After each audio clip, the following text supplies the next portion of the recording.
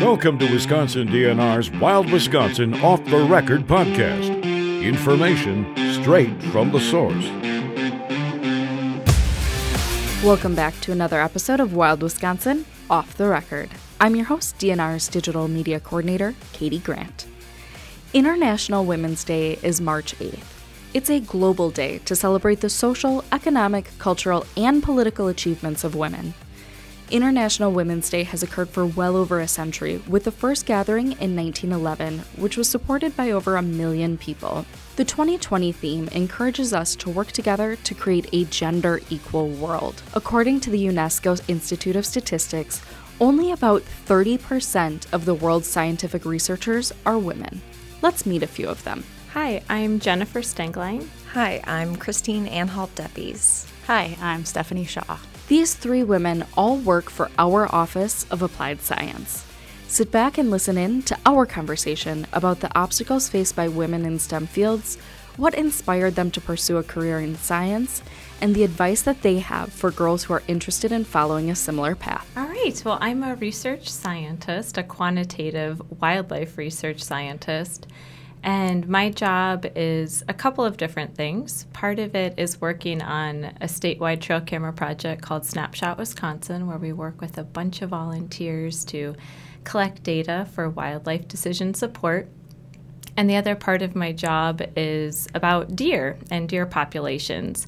So we gather data statewide to become inputs into our population models and derive population estimates for each deer management unit of Wisconsin. And we work with wildlife management staff across the state, and they work with their county deer advisory councils to help get that information out there. Very cool. How about you, Christine? I am also a research scientist with the DNR, and like Jen, I work on the Snapshot Wisconsin project.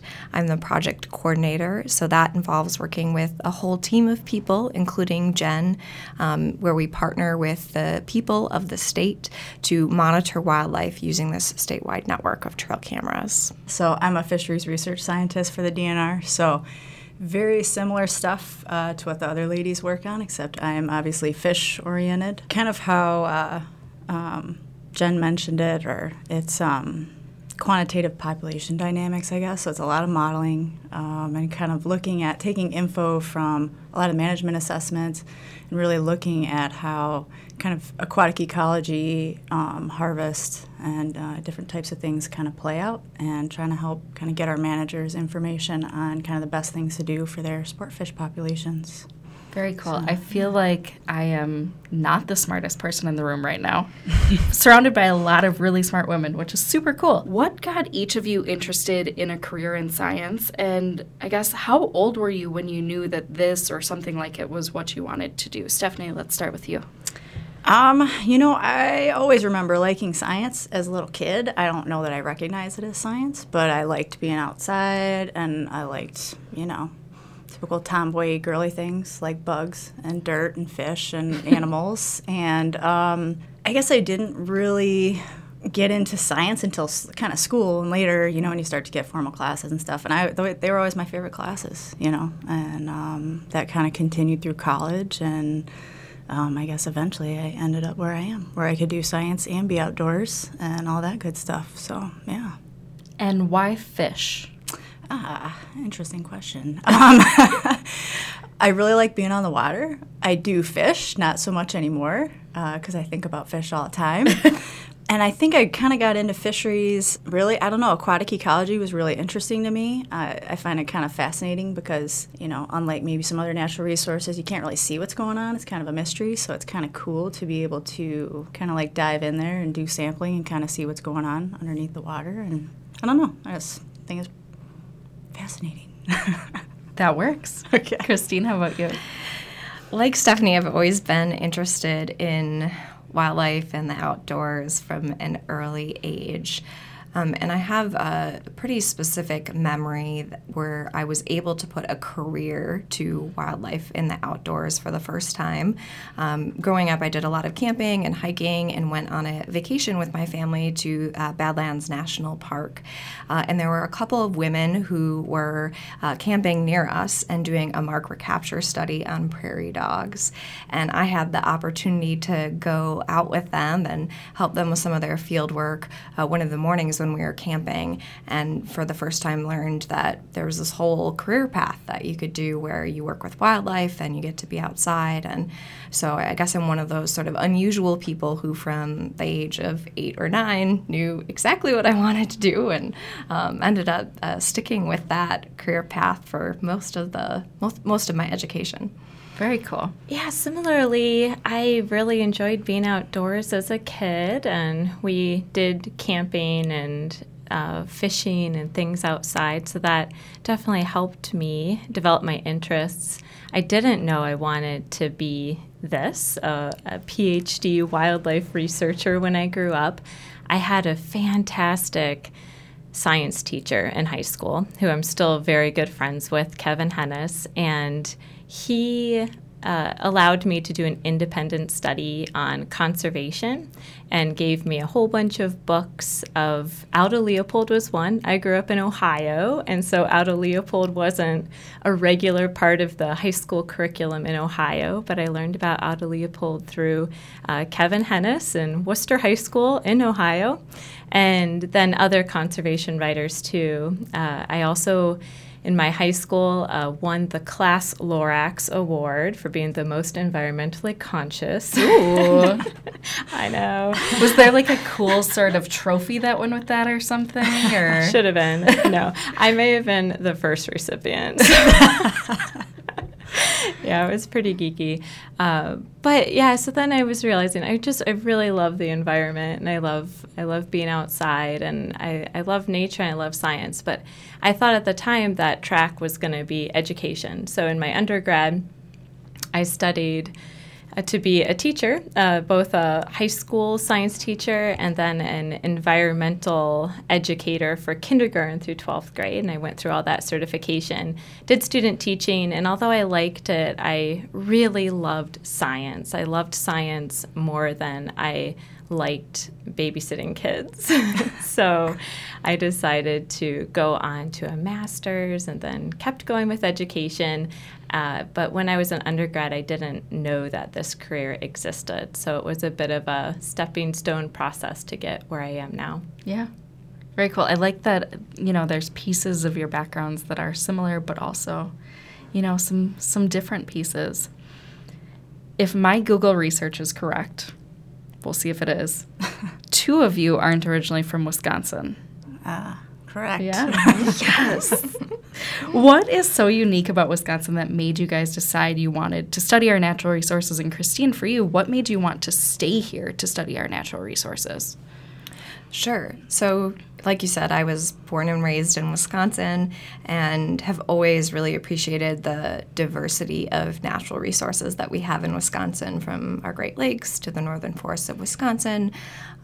And so, having that history here, having spent a lot of time outdoors in Wisconsin as a kid, I jumped at the opportunity when there was an opportunity for me to stay and do research and build my career in Wisconsin. Yeah.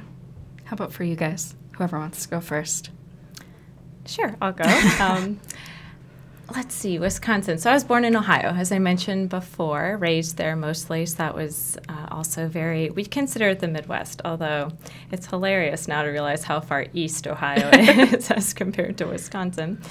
And when I was working on my master's out in Idaho, and I also did a bunch of field jobs out in Montana area, I realized I'd meet people from Wisconsin, and they loved Wisconsin, and they always wanted to go back. And I always feel like people from Wisconsin are like little bunny rabbits, where they leave, and then they make a big circle, and then they come back, and you meet them in field work and things. And so a good friend I met in Idaho at the University of Idaho ended up coming back to Wisconsin to study to be a veterinarian. And I followed her, essentially. She was going to be a great roommate, and there was a PhD program here I was interested in. And I fell in love with Wisconsin. Unfortunately, there's no mountains. There are hills, but there's great water. And so I've also fallen in love with different water sports, like canoe camping is one of our favorite things to do as a family. Very cool. How about for you? Yeah, actually very similar. It's kind of weird talking to all the ladies. 'Cause like you said, very different but very similar kind of experiences too. But I'm also from Ohio. I'm from Northwest Ohio, so I grew up outside of Toledo. And I love Ohio. It's great. I actually worked there for a little bit as a technician on Lake Erie with the Division of Wildlife, and that was a great experience, cool fisheries, cool place to be. I kind of moved around a little bit early in my career, so teched in some different states around the Midwest. I did my master's at South Dakota State. I did my research, though, was up in northern Minnesota in the Borden Waters. And then I went down to Florida to do my PhD. And Florida, also a very cool place, but I am not a warm weather person. There was a lot I liked about it, but when I was kind of finished up and looking to start my career, I guess, I wanted to kind of come back towards the Midwest. And similarly, most people that I ever talked to always loved Wisconsin. I had driven through it, parts of it, but I had never lived anywhere in Wisconsin. And fisheries is kind of a small world. So again, I knew several people that worked here. They all liked it. Wisconsin had a really great reputation in terms of the DNR and being great research and good opportunities and kind of strong, well-managed fisheries. And I guess it just so happened that some jobs became available, and I pushed for it. So yeah. And I'm glad I ended up here.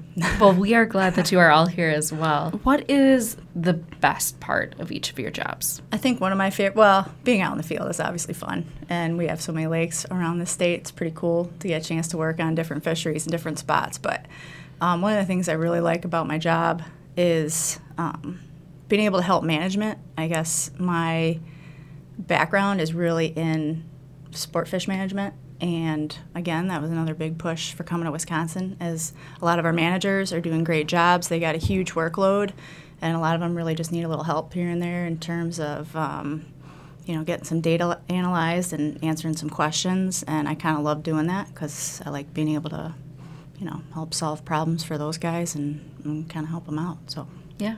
How about for you? I would say that my favorite part of my job is that no day is the same for me. One day I could be out talking to the people of the state about about the research that we're doing. Another day I might be sitting in front of my computer puzzling through some data analysis. So I like the fact that there's a lot of variability in what I do. If it's being outside, talking with folks out in the state, or even just working through a really tough problem on my computer. Yeah. Jen? I have 3, but I'll narrow it down to 1. I mean, we'll let you do all 3. Okay, I'll start with 1.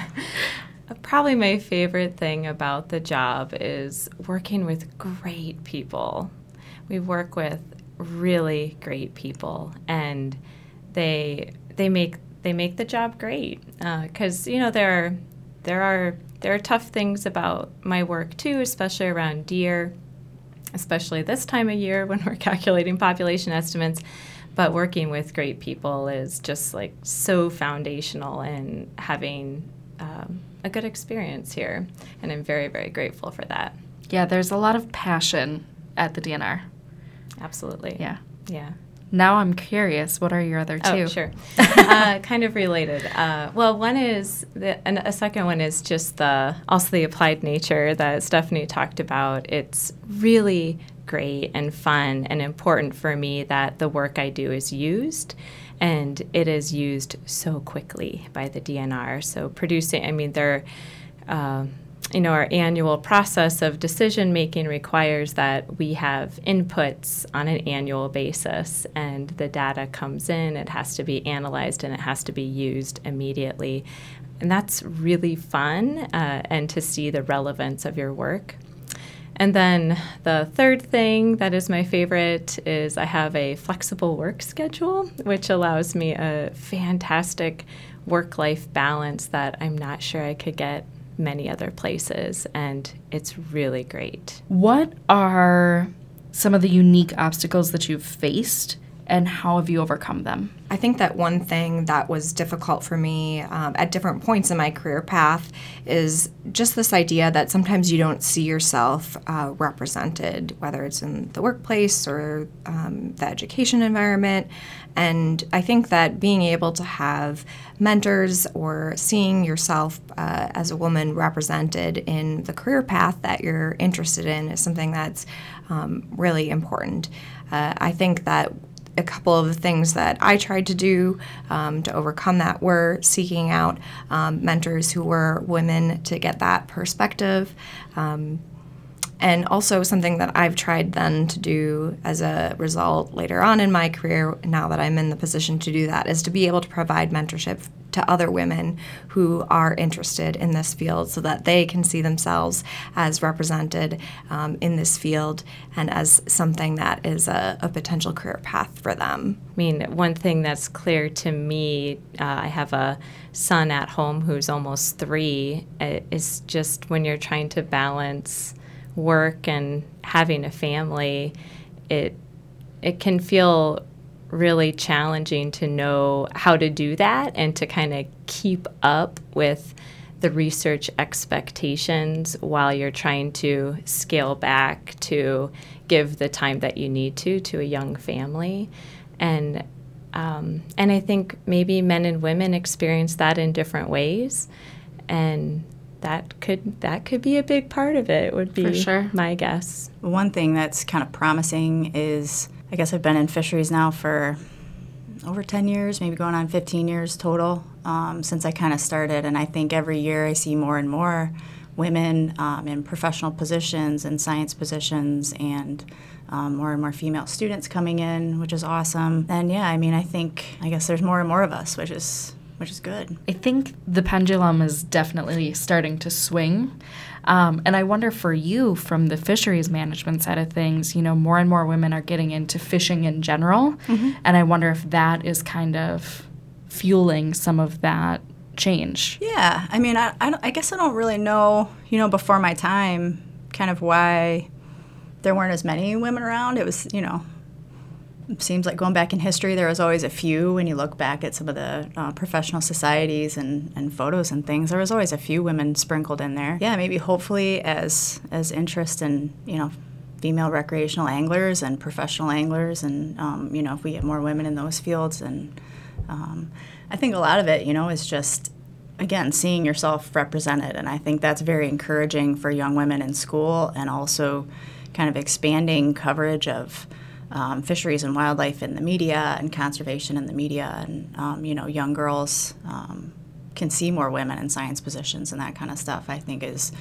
really encouraging, or I hope it's really encouraging, I guess, to young women. As we see that pendulum kind of start to swing, what do you guys think needs to be done to support young girls and get them interested in pursuing these careers in science? This isn't really a fully formed thought, so maybe this can Talk it out. We'll figure it out. But I think there's this misconception out there about what a scientist looks like. On TV, for example, you see, like in The Big Bang Theory, the women who are scientists in that show, for the most part, are like these really nerdy types. Or this idea that, to be a scientist in our field, you have to be out in the field all the time and wearing a flannel shirt. One thing that is important to me, and I think helps to recruit a diversity of people to science, is trying to